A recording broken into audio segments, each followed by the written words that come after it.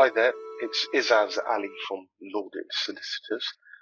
In today's podcast, I'm going to be talking about the concept of vicarious liability.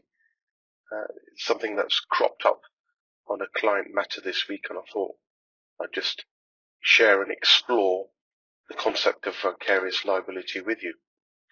So, in short, vicarious liability is based on a common law principle of strict no-fault liability for effectively a wrong that's committed by another person. So in terms of law, we view that as a form of secondary liability. And there's been various cases on this over the years, and in those cases, the judges who've been presiding over those cases have rather helpfully set out some very interesting comments to shed more light on the actual concept and how broadly it's interpreted by them. So a case in point is in relation to Builder UK Limited versus Nazir.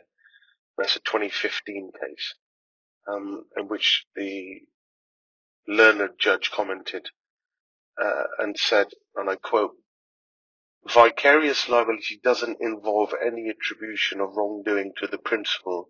It's merely a rule of law under which a principal may be held strictly liable for the wrongdoing of someone else." So the actual comments from the judge go on. And on another case, Lord Toulson and Lord Hodge made the following comments. They said, and I quote, "Vicarious liability is an indirect liability. It doesn't involve the attribution of an employee's acts to the company.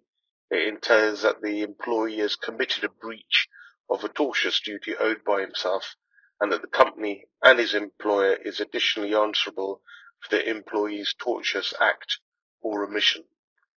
So that gives an overview of how sort of vicarious liability, the meaning of it and how it would occur.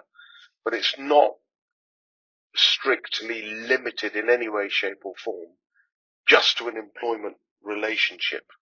However, in common practice, we often find that it is in the context of an employment relationship.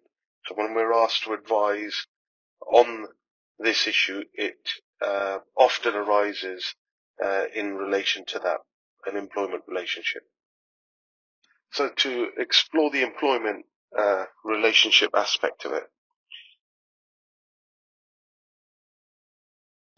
it involves an employer being liable for the wrongs committed by the employee only when there's a sufficient connection between those wrongs and the employee's employment, in which case the courts would then look at the situation to determine whether or not it would be fair to hold the employer to be vicariously liable for the wrongs committed by the employee.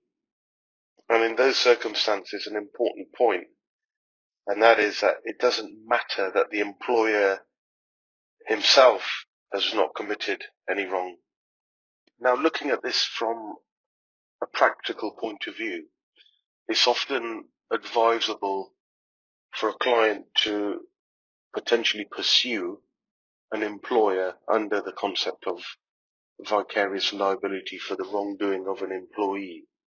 And some of the reasons why one would do that is because if you can establish a link between the employee's role and duty and the wrongdoing that the client has suffered, you then look at the concept of pursuing the employer on the basis that the employer is likely to have some form of insurance, liability insurance, to cover this aspect of it.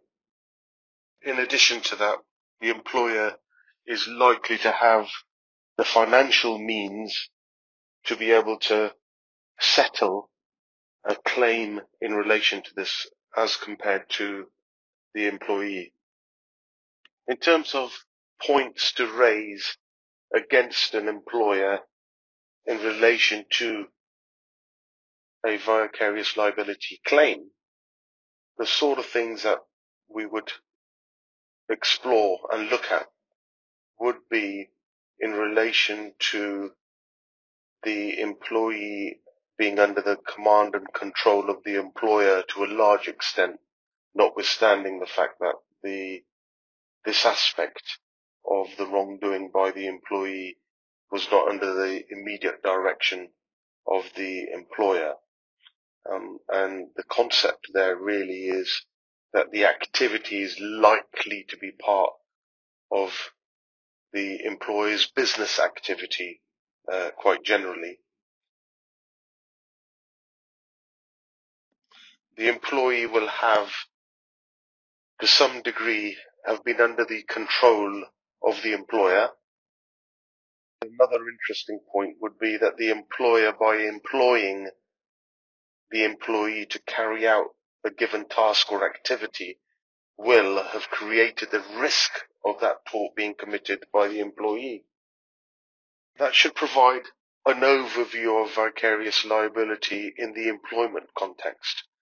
And we'll next be exploring vicarious liability outside of the employment context and potential defenses that are available to employers when facing a claim for vicarious liability.